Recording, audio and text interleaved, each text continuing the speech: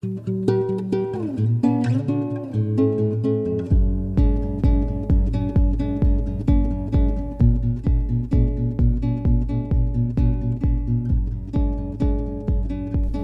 I was a kid, Sherry, I used to dress up like Robin. Not Batman, but Robin.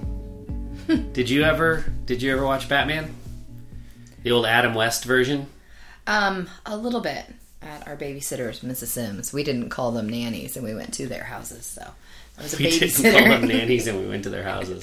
So she was a babysitter, Mrs. Sims, so we watched the Mickey Mouse Club, and then the boys got to choose, and the girls got to choose the show. So like when the boys chose it was Batman, didn't mean to be sexist there, but I had a feeling that's where you were going. What did the girls choose? I don't remember. Little House on the Prairie?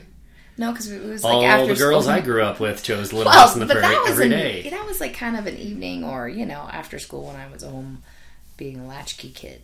Kind of haunted by Little House on the Prairie. What? Well, my sister and 3 girls, this is the family we hung around the most. Did they make you be the brother? No, we didn't play it out. We just watched it, and I had to watch so much Little House on the Prairie.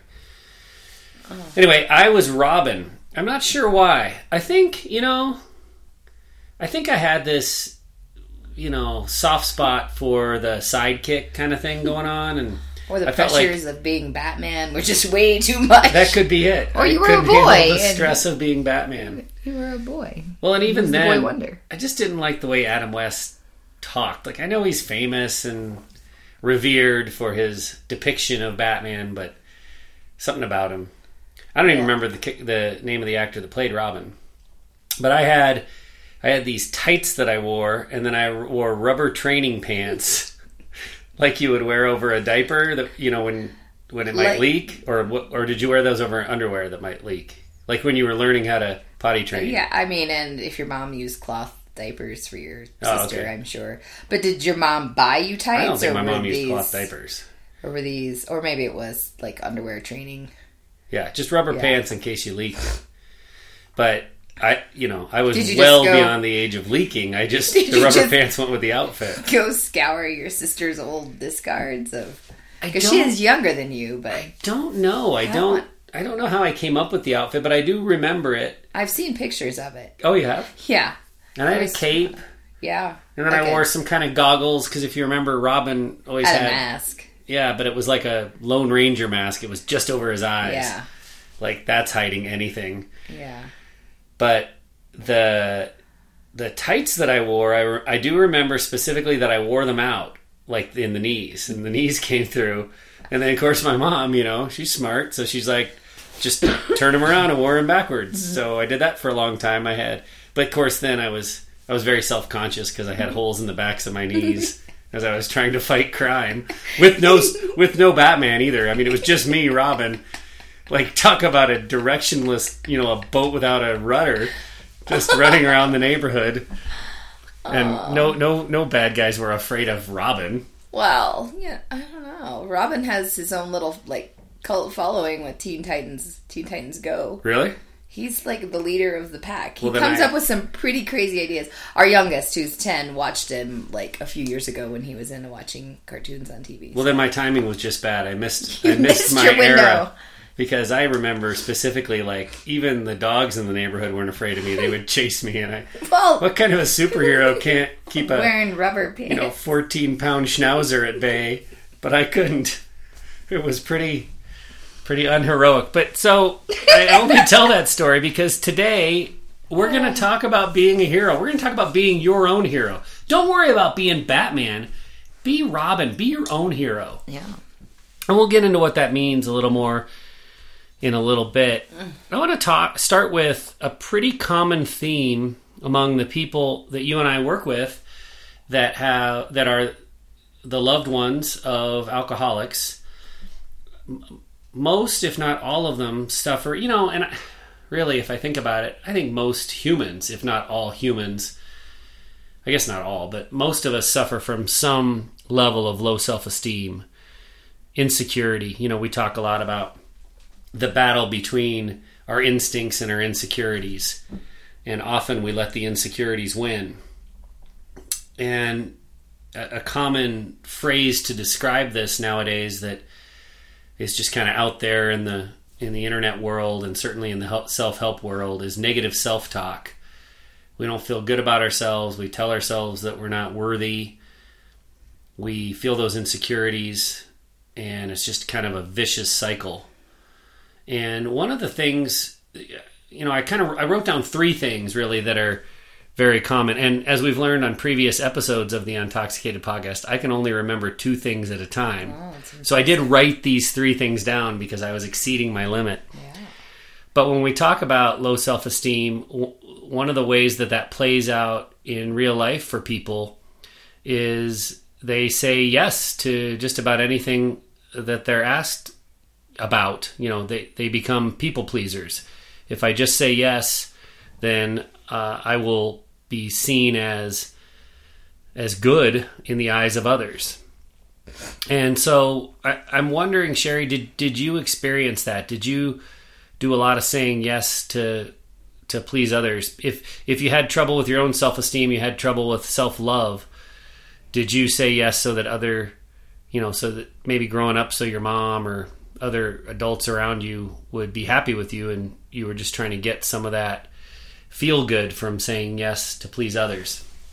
I'm sure I did. Nothing it doesn't stick out like it's this gargantuan amount and now I say no to everybody, so it's not this great divide. Yeah. I'm sure that I did. I'm sure there were lots of times where I said yes to make it look like we had it all together, and that I had plenty of time and I was emotionally invested in whatever they were doing, or yes to things earlier on that I maybe would have felt uncomfortable with, but I went ahead and along with the group because I didn't want to separate from the group of friends, and just went along. It's funny. I'm sure, yeah. In our group Shout Sobriety, where we work with alcoholics in early sobriety, I did a little survey recently on their early experiences with drinking, and the resounding answer or cause of the early drinking. A lot of people think that alcoholism comes because we're trying to cover up childhood trauma or some other kind of trauma. And while that's true, it's not usually the cause of the start of the drinking. We might find that it makes the pain go away later on after we've done some drinking, mm-hmm. and oh wow, okay, this is what I'm going to use to medicate and to fix all that ails me. But the cause for the start of drinking, at least within the people that we've polled, was 95% of them said it was peer pressure to fit in. I want to be invited to this party, and if I get to the party and I don't drink, then I'm never going to get invited to another party. Yeah. As kind of simple and basic as we all know it to be. Yeah, I can relate to that story for sure. Yeah, and I think that comes from a low self-esteem, but I don't think low self-esteem is necessarily unnatural or uncommon. I mean, when you're a kid and you're finding your way, and let's be honest, kids are vicious to each other, largely because if they stay on offense, they hope they never have to be on defense. So if I'm attacking others or pointing out the flaws in others, then nobody will notice the flaws in me, that kind of thing. Mm-hmm. So the low self-esteem, I think, is totally normal. And then the saying yes to whatever the cool kids are doing is just, again, to try to keep people from noticing your flaws and picking on you and pointing things out. So, yeah, the saying yes to please others, whether that's in the form of peer pressure or your parents, that you want to win their love, even though their love should be unconditional. It's all too commonly that desire is there to say yes to please. But there's another reason, number 2 on my list of 3, that, in our, I don't know, I guess I would kind of call it research, but as we talk to more and more and more and more people and we find common threads, another common reason that people say yes when they don't really want to is just to get what they want. Like, people learn that, if it's almost like a negotiation. If I give you this, then you'll give me that. Mm. Was that something that you experienced, growing up or even in our relationship? I definitely can see it more in our relationship because as I get older, like memories fade and they don't stick as well. But I can definitely see where there were times that I said yes, maybe even if it was just as simple as, you know, then I was left in peace for the rest of the night, or day where I said yes, or thinking, well, if I say yes to all of these things, then surely when I like give my opinion about something I want to do, then he can't say no because I've given Matt all of these yeses and go-aheads, and so yeah. So it's kind of like a negotiation in that yeah. sense. Yeah. And, you know, when it comes to our relationship, we've talked about this in the past, and I know it's uncomfortable, but to be specific, a lot of times that yes that you were giving me so that I'd leave you alone was related to sex. Right? Yeah, that was a lot of times. You know, and then there were other things. Like sometimes I would just agree with you if you were talking about and you had a very opinionated, you know, explosive tirade about some political thing, or, you know, I just knew I'd be like, okay, yeah, I agree with you. So I'm drinking and watching the news and getting more and more worked up. Yeah, so there were lots of like, just shut up. Yes, that's totally it, you know. So I think that I wasn't always being truthful with myself and being truthful with you, but it was because I just needed to stop that conversation. You know, one that I remember specifically, so we grew up in southern Indiana, just south of Indianapolis, and the Indianapolis 500 has been a big part of my life, and since we've been married, it's been a big, sometimes reluctant part of your life. But you're a trooper. You enjoy it now when it's not 110 degrees or raining.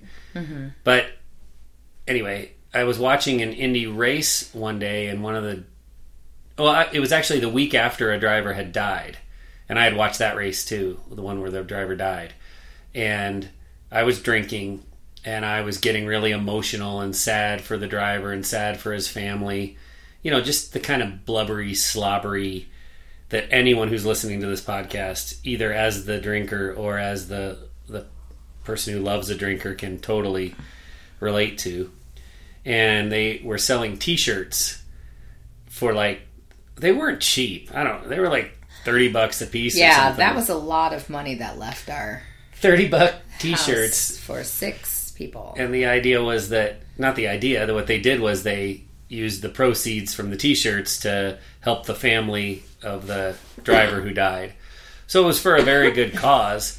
And, you know, just sappy, blubbery, I decided that this is the least I can do. This is the least I can do to support this driver that I didn't even root for. I didn't know him. He wasn't even one of your teams that you liked. Well, he was. Actually, that he was. Oh. He was just so young, I didn't notice him. But, so I bought 6 T-shirts one for everyone in the family. 2, I think, say the word ass on them because that was his nickname, was Badass. And yeah. So we had to make sure that the right people got the right T-shirts that didn't say ass. Yeah, because the kids were young at the time, so we didn't want the kids to have ass T-shirts. Yeah. I should have just put a piece of tape over the bad and just left yours that said ass when you wore it around. And changed his last name was Wilson, changed that to Salis. Ass Salis. Just cover Ass Matt. Ass Matt. Ass Matt. That would have been great. We can still do it. I've still got that shirt. I know. I still have mine. Yeah. Well, they were high quality because we paid $30 for them. Yeah, they were nice, but the point is, I remember you were in the room and you didn't fight me super hard on that. And I think of that as an example of a time when you were probably like, this is ridiculous. This is a huge waste of money that, you know, we can't afford this. This is stupid. But if I don't say yes, he's just gonna, I would have turned it on you and told you were uncaring and unfeeling and heartless. And these, this would have been a situation where I would have started talking about his kids because I know what a mama bear you are and how you defend our kids. And don't you care about Justin Wilson's kids, Sherry? I mean, that sounds like something that would have come out of my mouth if I had been coherent enough to even, kind of process that thought and come up with something like that. But I remember looking back, I wasn't so drunk that I blacked out. I remember the situation. I can think back and look on it and in shame at how blubbery I was about the whole thing. But I don't remember you putting up a ton of resistance as I spent $180 on T-shirts. Yeah, and I thought, oh, what would have happened if I just decided to buy $180 worth of something? Oh, I would have gone through the roof. Yeah, like... I mean, through the roof. the other day... God, I embarrassed myself so much. The other day, you came home with a new bucket. You know, like a household bucket you would have. Bucket, because you broke mine with the turkey. Well, we had the turkey thawing in ours, and I picked it up, and the handle broke. But it's 25 years old. But it still holds water. But you can't carry it around. So I saw you come in the kitchen with a new bucket, and I'm like... That was $8, by the way. I looked at the receipt. And I said, what's wrong with our bucket? And you said, the handle's broken. And I said, but it still holds water. And I was serious, and you were serious. Now, in my own defense, I did back down pretty fast. And you did, and you realized how that ridiculous that was ridiculous. Because, I mean, that would have been like 2 gallons of milk, you know? Like, it was, but I was just like, what? But I remember that. Like, I decided that when you were buying those T-shirts, I thought, I hope when he goes to balance the credit card statement that he sees what a complete waste of money this is. And, like, 2 of our kids were appalled by wearing T-shirts like that, and you made us all wear them that next year at the race. And then there was a family, I don't know if you remember, there was a family in front of us. Yeah. That it wasn't they were related to the Wilsons. Were they? I don't know. But they were so, like, excited that we were wearing the T-shirt, and you were so smug. I remember you kind of, like, were like, see, it really was a good thing. You know, you're, like, kind of like, it really was a good thing. And I was like, I understand that it was for a good cause. And also, like, there was, you know, things came out of his death, new safety features, and so, but I just remember thinking, oh my God, $180. Yeah, but those new safety features didn't have to come out of our wallet. $180 in T-shirts. Yeah. That was a lot, and you're right, I would have been livid. I would have been livid had you done that. I mean, I thought you were on that road the other day when you came home with the new bucket. I expected you to whip out the Cartier bracelets that you had bought along with the bucket. Since if you bought this new bucket, Sherry, what else are you capable of? I remember you were like, well, do you even need the handle on the bucket? Yes! It's so much easier to carry with the mop in it from the basement. Oh, goodness sakes. So now I'm just going to give it to one of the kids and make them wrap it up, and I haven't used it. The tag's still on the bucket. It'll be a Christmas present. It'll be a Christmas gift. At least I can feel good about that. Well, yes. So the whole point of these couple of stories, I guess, is that, you know, you had learned that just saying yes sometimes was the easier way out. And I know this is a little bit painful, but I think it's really important. Let's go back to kind of high school age range. This is an area where you and many women, I'm not calling you out, we've had lots of discussions around this, Sherry, learn that, you know, sexual acts will get you what you want. If you know, want certainly affection, right? If you want affection from a boy, you've got to be willing to perform to a certain degree. And if you want, you know, and once you learn that lesson, then it gets a little bit more, I don't know what the word is, manipulative, but you learn if you want to go to the concert, you're going to have to put out. And if you want to ride and you're stuck in the woods, you're going to have to at a party agree to something. You wouldn't just be stuck in the woods, but yeah. But, you know, I'm not going to, like, pin you in the corner and make you talk details here, but I think this is important because this is the stage in a person's development where they often learn this relationship. Let's face it, sex ed in the United States is terrible, the way we teach boys and girls about what sex is all about. Because the pleasure factor for boys is it's there immediately. They don't have to work for it. There is just immediately satisfaction from sexual acts. For girls, you know, it's got to be worked harder for. Most girls, their first sexual experience is like, what was that? What just happened to me? There was nothing pleasurable about that.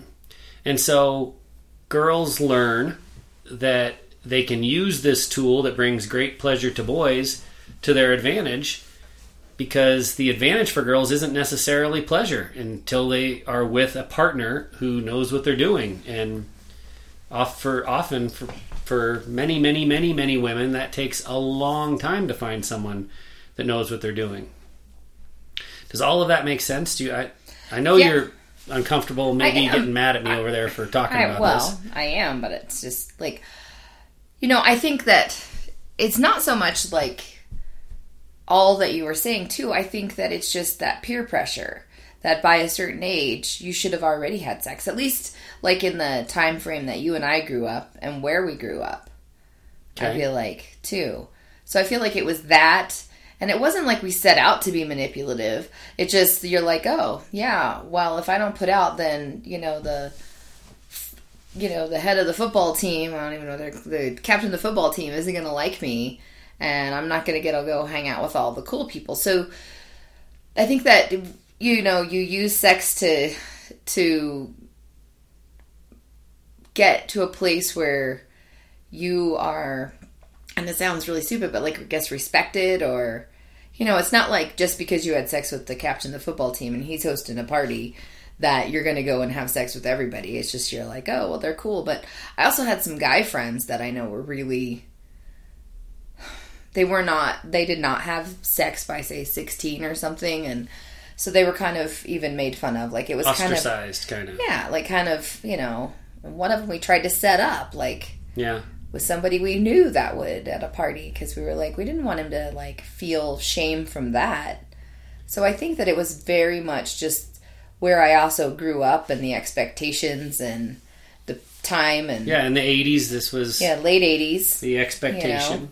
You rejected the word manipulative, and I think you're right. I think that was the wrong word.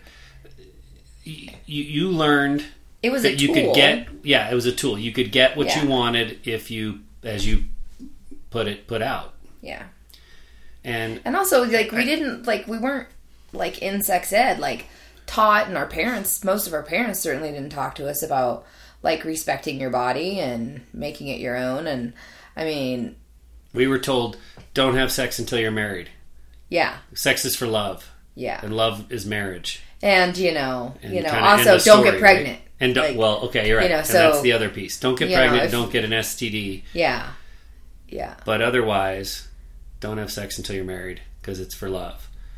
With no further explanation. Yeah, exactly. So it's like we didn't know what. So, like, it was like, well, this doesn't feel like anything, really. And you definitely have a lot of pressure. I mean, I know I had friends that dated boys since they were freshmen in high school and came their end of their sophomore year, and they were, it was kind of like a, sort of a, like, you got your license, you did all these things, you had this freedom. You did, and then you're 16, like, well, 16, 17, if you haven't had sex, then something's weird. You started drinking at parties. You had sex. And then also adding the alcohol in it, it's really easy to get manipulated and talked into things that you weren't ready to do. When you lose your inhibition and you're like, okay, fine, whatever, Yeah, so that's the point right there. Okay, fine, whatever. That's what sex is to girls, and I'm not saying all girls, but the vast majority, that's what sex is in those teen years, in those early 20 years. Okay, whatever, as long as I get something out of this. Whether it's, again, I get to hang with the cool kids, or I get the ride in the convertible, or whatever. Yeah. The bar wasn't even that high. It wasn't even like you were asking for that Cartier bracelet. Right, well, but you weren't even asking for a new mop bucket. Yeah, but you also had to walk the line. You didn't want to be portrayed as a slut, so you were, definitely right, like more picky about who you were with. So then you didn't have to kind of do that. But and I'm sure that there's a lot of also like people that just didn't feel loved, and so that was a way for them to feel loved because they weren't getting it at home. Well, so thanks for bringing it back around. That's why this conversation, besides being under-discussed in general and a huge reason for a lot of the dysfunction, sexual dysfunction and otherwise in relationships, I mean, I think this topic is very important and should be talked about way more than it is. but it's also directly related to what we're talking about today. When we talk about low self-esteem, insecurity, negative self-talk, it's because we learn to say yes to please people. It's because we learn to say yes to get what we want, which is what we're discussing here. And I shouldn't be saying we. This is largely a gender-specific problem from the research and the cases that we have studied. I'm not saying that this can't ever happen to a man. It certainly 100% can.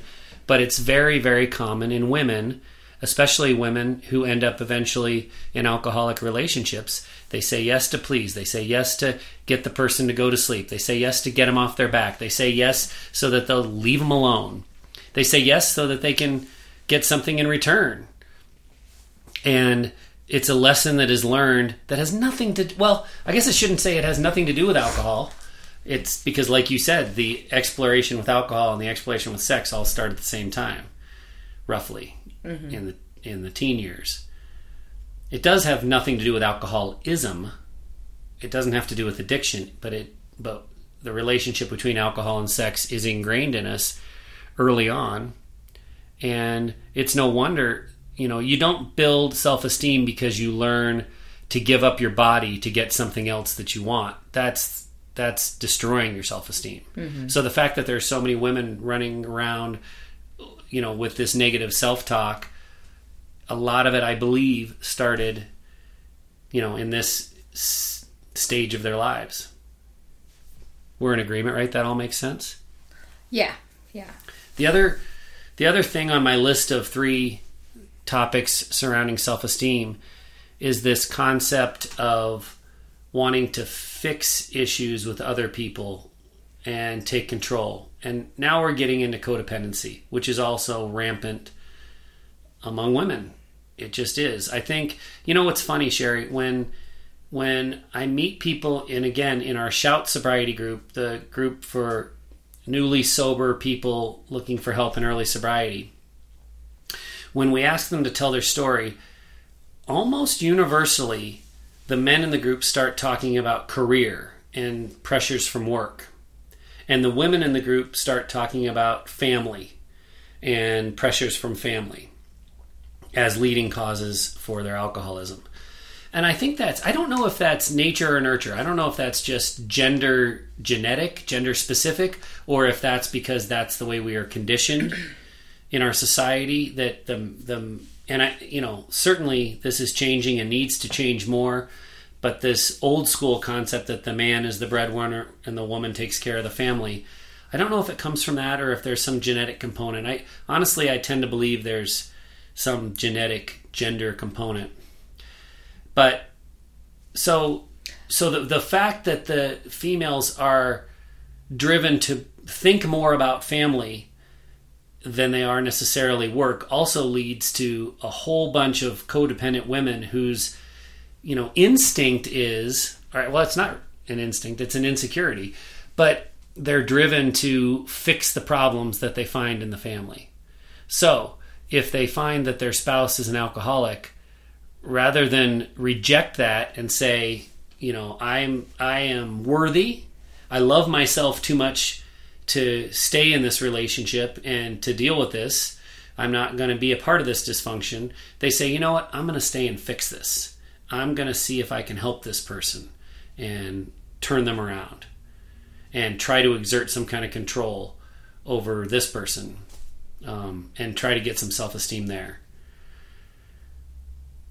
That was a long rambling. Yeah. Does that make sense? It does. When you were talking about, though, the men talk about their jobs and their careers and how that adds a lot of stress, and the women talk about the family adding a lot of stress.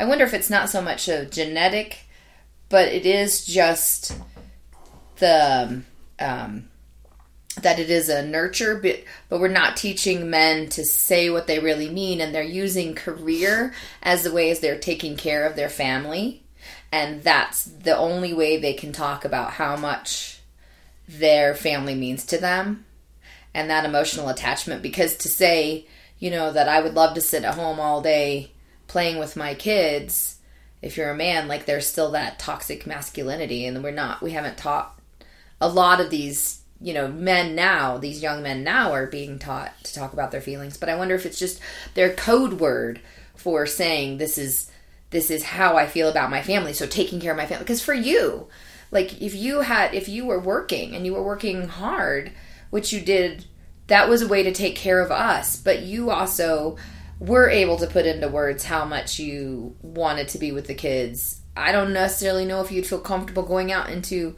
talking to people that you didn't know very well about that. So like how much you worked or how much you volunteered as a soccer coach showed how much you cared about the family. So I'm going to say yes and no to that, because first of all, now I'm very comfortable talking about this kind of stuff. I wouldn't have been back then. But the thing that I worried about, I mean, yes, I did prioritize finding time to spend with the kids. But the thing that I worried about, the thing that kept me up at night and I stressed about, was work. It was always work. And even to this day, and that's why I think there is a genetic, gender-specific component to this.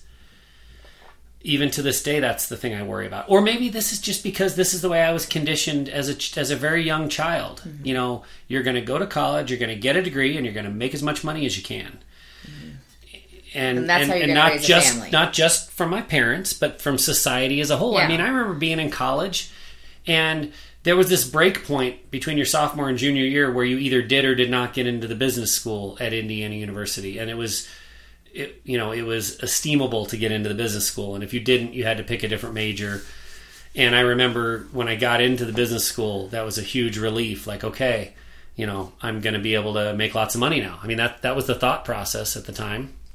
And so that's always been the mindset. Even when we had kids, I love our kids and I love spending time with our kids. You're right. And I do probably prioritize that more than some, but that's not what kept me up at night. What kept me up at night was worrying about money and career and promotions and all the things that we see. Men tie their self-esteem to career and women tie their self-esteem to family. And, I'm very uncomfortable talking about this because I hate this level of generalization. I'm sure there are women listening to this that are, maybe they've stopped listening because they're like, these guys are sexist and I'm not going to listen to this anymore. And I hate that. I don't want to turn anyone off. I don't want to turn any listeners off. But again, I would classify us as researchers because we meet all these people and we hear their stories, and story after story, when it says the same thing, you start to develop patterns and say, this isn't just a Matt and Sherry issue. This is a societal trend, and it's one that we can't ignore. And so not talking about it, I don't think necessarily does any good. But so when you were in relationship with me, now you are the adult child of an alcoholic. So when we talk about how codependency entered for you, one of the things that we've talked about is you saw me overdrink. Not necessarily, I wasn't an alcoholic necessarily when we met, but I would party and party hard. Yeah. And you saw things that were a bit of a turnoff, but they weren't so disgusting that you said, nope, I'm not going to be around this person. And wasn't part of it because the behavior that you saw wasn't completely new to you? You had seen over drinking before, and so it didn't shock you or appall you? Or am I putting words in your mouth? Yeah. Over drinking, it didn't, it wasn't appalling. And as a teenager and going to parties, I saw lots of over drinking, and I grew up in a very rural county. So even like the adults that were over the age of 21 and, had kids of their own, and the kids were in bed and we would be out in their, outside of their house partying. So I saw like adults that were like 28, 29, like just hammered at parties. So it didn't surprise me by any means. So did you feel, as it progressed in me and it went from just appalling occasional over drinking to this is a problem, he's drinking every day, and you started to really feel that the warning signs were there that this was not going well, did you feel that pull to control it, to the stereotypical codependency, I'm going to fix this guy. I'm going to...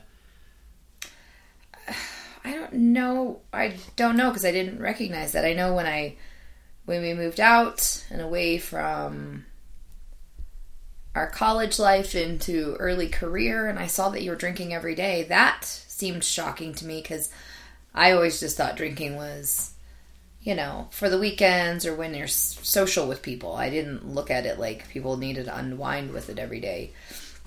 So I don't know if I necessarily tried to control it, but I definitely know I verbalized it. So I don't know if I had any idea how to start controlling it then. Yeah. I don't feel like I said, well, here's ultimatums. I mean, yeah. How would you control that though as a 23-year-old, we're living together and you have a career and we're making our bills and I'm working and you're working and I'm going to school part-time. How do I say other than just drinking every day is wrong. Well, it doesn't need it. But once we had kids, I think that's where the mama bear comes in. And again, this is very, very typical. I think that's when you started to say, hey, this is not okay. And, one specific instance I can think of that was really distressing for you when we had 2 children and the baby of the 2 had a really croupy cough. And for those listeners who have never heard the croup in the middle of the night, it's terrifying. It sounds like your baby's dying. They can't get enough air and the cough is really scary. And so you rushed with Nick to the hospital and left me home with Catherine. And I remember that was terrifying for you because I was drunk. I was passed out. And the idea that you were going to leave Catherine in my care and you wouldn't be here, that made you feel sick to your stomach, didn't it? Yeah, to the point I almost considered waking her up and bringing her taking her with. Yeah. I mean, I felt like that a lot of times, just on the days that I would work, and our bakery stayed open later at that time, and Fridays were particularly scary to come home to, because I knew that you had been off duty, I guess, around 3, and that was 3.5 to 4 hours for you to get a really good buzz on, and yeah. But, I guess, one of the things I did to control was just, like I said, I wasn't going to buy your mixers anymore. I wasn't going to pick it up at the liquor store. I don't even think I really went by the time we had kids, to the liquor store. I don't necessarily think you trusted me or you wanted to build a relationship with the employees at the liquor store. Oh, no. I wanted to hide from the employees at the liquor store because I didn't want anyone to know how much I was buying. This is the stage where you start going to multiple different liquor stores just so no one will realize how much you're actually drinking. Yeah. So I guess that was... But I definitely verbalized a lot and was telling you, this is wrong. This is way too much. This is not normal. And that's when the fights got worse because, your fear for yourself or your fear for this pickle that you'd gotten yourself into wasn't nearly as strong in you as your fear for the kids when I would be responsible for the kids. That's when you started to get angry and rightfully so. I'm not saying this is a negative at all. But so I agree with everything you say. It matches my recollection, what recollection there is. But this whole concept of trying to control the alcoholic, trying to fix the alcoholic, trying to change in them something that a person wasn't able to change in their alcoholic father, for instance. That's very common from the people that we work with and talk to. Did you feel like that I was controlling and trying to change you? And if I, how so? Other than, I just feel like I was a hot-headed, quick to jump and say anything, And kind of a nag. Yeah, well, a nag, but... Definitely, I felt very I verbalized. I didn't hold you. I didn't hand you pamphlets or say you need to go to AA. Okay, here's something you never did that we hear a lot of. You never. I don't think you ever did. Not often, anyway. You didn't throw away alcohol when I brought it in the house. I mean, a lot of the people that we work with, and I think the need to change someone goes hand in hand with that person admitting that they have a problem but continuing to drink anyway. So if the spouse has said, yeah, I'm sober now, and then they just blatantly lie to the person they're married to and drink anyway, and then the spouse catches it and they start throwing liquor bottles away and pouring liquor down the drain. And I think that's when this need to control becomes stronger, need to control the uncontrollable and fix what they weren't able to fix again in their father or whatever. But as much as I did gaslight you and told you you were the problem and you were a bitch and you have a drinking problem, not me, because you don't realize that drinking is a normal thing, as much as I did all that awful and said awful, just repulsive things to you, as much as I did that, I didn't blatantly lie and say I'm sober and then drink, vodka in my car before I walked in the house. But that's very common, to drink vodka in your car before you come in the house. And so this is a piece of the puzzle that I don't think necessarily that in our relationship we experienced as much as we see it in other people's relationship, this need to control the uncontrollable. But all of these things, this saying yes to please, this saying yes to get what you want, this trying to fix the uncontrollable situation, what this all comes down to in my head is, and from what others have expressed to us, an inability to love yourself. So you can't love yourself, so you've got to go and control this other thing. It's all related back to this idea of low self-esteem, insecurity, negative self-talk. I can't control that in myself, so I'm going to try to control this other uncontrollable situation. It's kind of like the definition of codependency as we understand it. Right? Yeah. That's definitely one of the codependency tendencies. Now, I brought up kids earlier, and I want to bring it up again. The place where boundaries really come into play and become effective often for women in alcoholic relationships is it's driven by the kid factor. So pretty much every mother that we know has this strong mama bear instinct. And they'll take all kinds of abuse themselves, but as soon as it starts to put the kids in danger, then that's where they draw the line. And that's where the boundaries start to take effect effectively. Would you agree with that? I definitely think, yeah. I think so. I remember a time when I don't remember any of the specifics, but I remember I was going to get in the car with the kids, and you knew I had been drinking, and you were like livid, like you were going to hold on to the car as I tried to back out if you had to. You were not going to let that happen. And like I said, I don't remember the specifics, so you might not be thinking of the exact same situation. But did you feel that really amp up in you when it came to protecting the kids? Did you feel like you would take all this abuse yourself, and you'd be mad about it, and you'd feel bad about it, and you'd hate me for it, but you wouldn't do anything about it? But when it came to the, and when I say abuse of the kids, I didn't beat the kids, right? But putting them in risk. Yeah. You would draw a hard line there and create a boundary. Yeah, I think like even it came early as when we had the two younger ones, and I was working at our bakery a couple nights a week, or a couple days a week, like other half of the shift. I remember talking to you about how I can't do this because I can't come home and have you drunk around the kids. Mm-hmm. I mean, they weren't neglected and abused, or, I guess I should say they weren't abused, but I definitely felt that there was a level of neglect. We put a video fed them, in and you they watched, a video, and they ate lunch or ate dinner at a coffee table and in their high chair in the living room. And one time I remember you coming home and you were pretty much passed out. Like you were on the couch. I'm sure you would have woken up had you need to. And, we had safety measures in place, but I was like, it was hard. It was hard. On the last episode of the Untoxicated podcast, episode 65, Karen talked about how she and her husband at one point when their children were young had a role reversal where he had been the person in the workforce and she had been home with the kids. They switched for a year or two. I don't remember the exact time frame. But she thought, oh, great. He'll get to see what it's like to do the laundry and do the grocery shopping and cook the meals and keep the kid alive. And when she started working and he started staying home, she would come home at night and none of that was done. The laundry wasn't done. The meals weren't cooked. The grocery shopping wasn't done. But at least the kid was alive. Mm-hmm. And when she told that story, it made me think of those Fridays that we used to have where I would go home.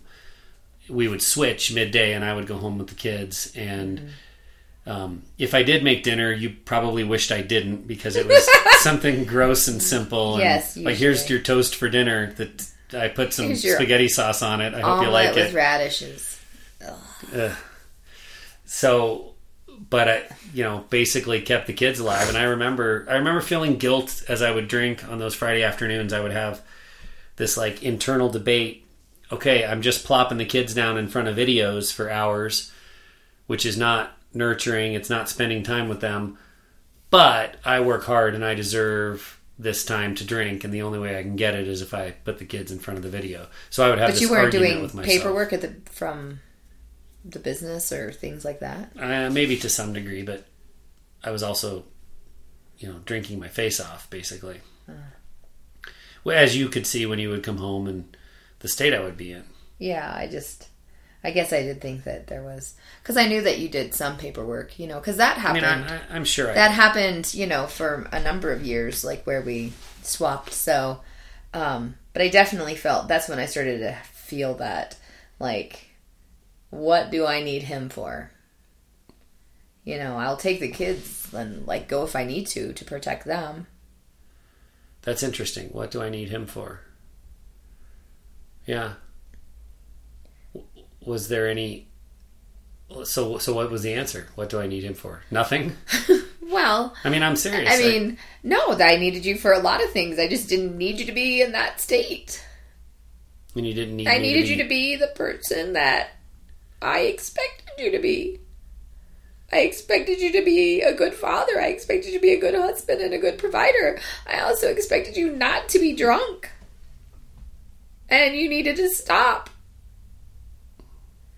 And of course, then I would come home and it would be working, and then, there would be a potential fight as soon as I got in the door because I saw the condition you were in. I saw the kids and I just had no filter. And then, or if I didn't bring home the right amount of paperwork, or if I didn't give you the exact number of something because I couldn't think of it off the top of my head, like you would just be nitpicking. Yeah, you would be like nitpicking me. And I was like, well, you obviously weren't concerned about the business because you're plastered. So, yeah, and you would always like make sure I locked all the doors and walk through that with me. And so I remember like saying, well, if you're so worried about all this, then you should just be at the bakery full time. And that happened for a while too. Yeah. Yeah. So let's shift this conversation back to the low self-esteem, insecurity, negative self-talk part of this. Isn't the answer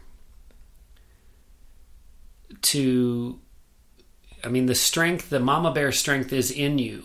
The mama bear strength is in all of, from what our kind of research has shown, all of the women that are in these alcoholic relationships, they have the power to draw the line and stand up for themselves when it comes to the protection of the kids.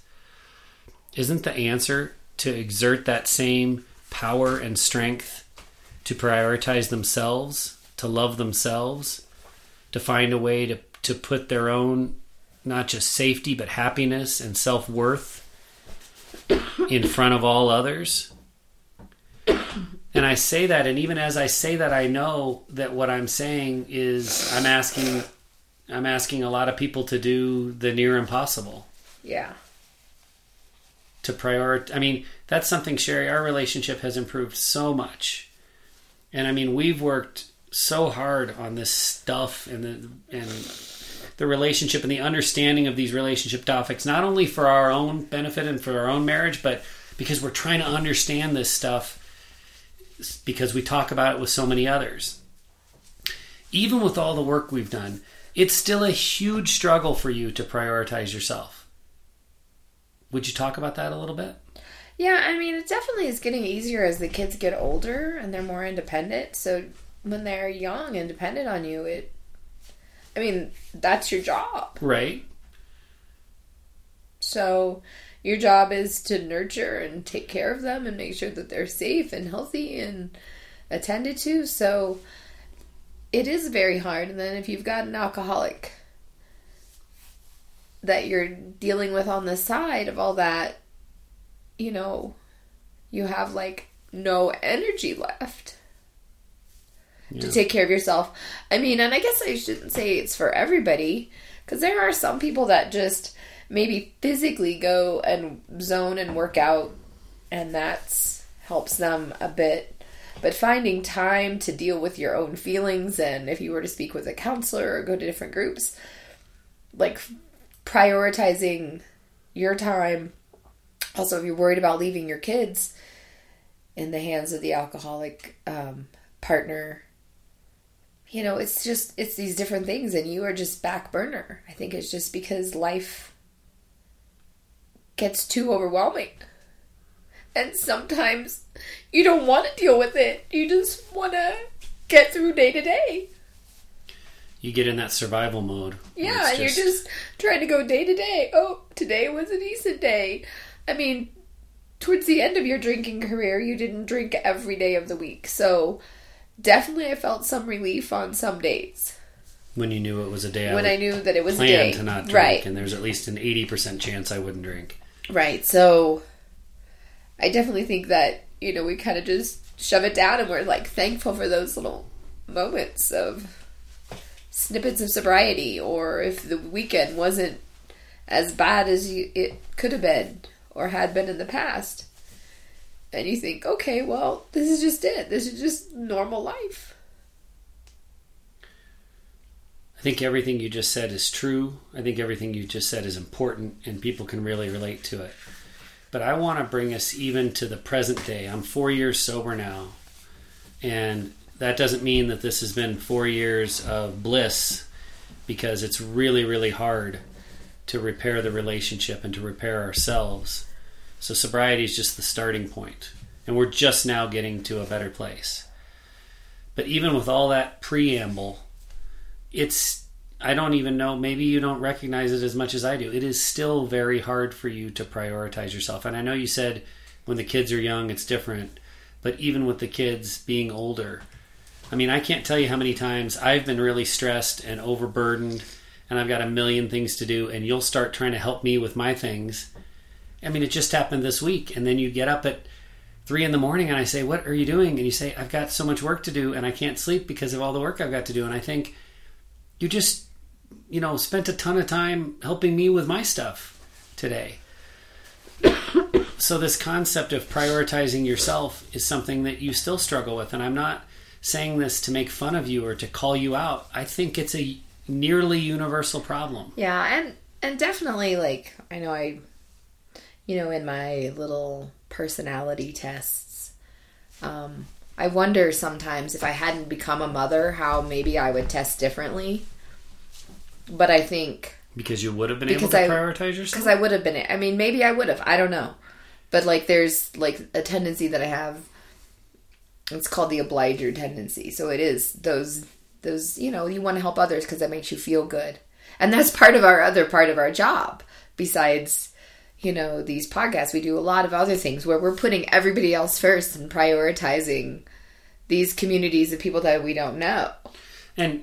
But I'm glad you explained why we do that, because it is selfish. I'm not saying it's wrong, and I'm not saying I'm going to stop doing it anytime soon, but that's the thing that makes you and I feel good. So we do it so that we feel good. Is it beneficial to these other people? Sure. Mm-hmm. But don't be mistaken about the reason we do it. It's because it makes us feel good. Yeah. And I wouldn't say it like makes me feel less guilty. I just, with the food side of our nonprofit, like that makes me, it is sometimes like when things have to change or there's a lot that we have to order and unload and it is a little nerve-wracking at times. Not stressful, but nerve-wracking and interruptions. But you know that you're helping a family have food on the table. So it makes me feel good, but it also makes me feel like that's what I'm supposed to do. I'm supposed to help others. And it doesn't always make me feel good. Sometimes it makes me crabby, but it makes me feel satisfied that I did my part. Helping a family get food on the table that night. So I think, I just wonder sometimes, because it was codependent tendencies from my upbringing, and I have these different tendencies that lean towards, and I think with my Christian faith too, in serving others, and then just the nature of who I am, I wonder maybe if I didn't have kids and I didn't have a husband, I could do these things, but also know when to say enough is enough and I need to take a break. Because I've just been so conditioned and trained, and I'm so in a ritual. So that's the part that's missing. The knowing when to say enough is enough and I need to take care of myself now. Yeah, and I don't even know, sometimes, what I would do. What you would do to take care of yourself? Yeah. Well, or relax. I feel like, relax, yes. You, again, not just trying to drag you through the mud here on this podcast episode, but you are terrible at relaxing. But you do exercise, and you do meet a friend for coffee to talk to someone other than me, and you do a little bit of it, but I can tell that there's guilt associated, especially, I think you exercise early enough in the morning that I don't think you carry a ton of guilt for that. But when you meet a friend, I think you enjoy it and it boosts your mood and it does all kinds of good things for you, but I still think you carry guilt for doing that. Am I wrong? Well, no, you're not wrong, because I think, I could be doing this and this and this, exactly. But the list never ends. The dirt never stops being in our house. The dirt. That's why you need that new mop bucket. Yeah. You got so much dirt. You have 2 mop buckets now. There's just always something that can be done. Move, yeah. I could be organizing something for my other job, I could be reaching out. You just said a mouthful, and that is not anything that's specific to you. That's specific to, let's see, everybody.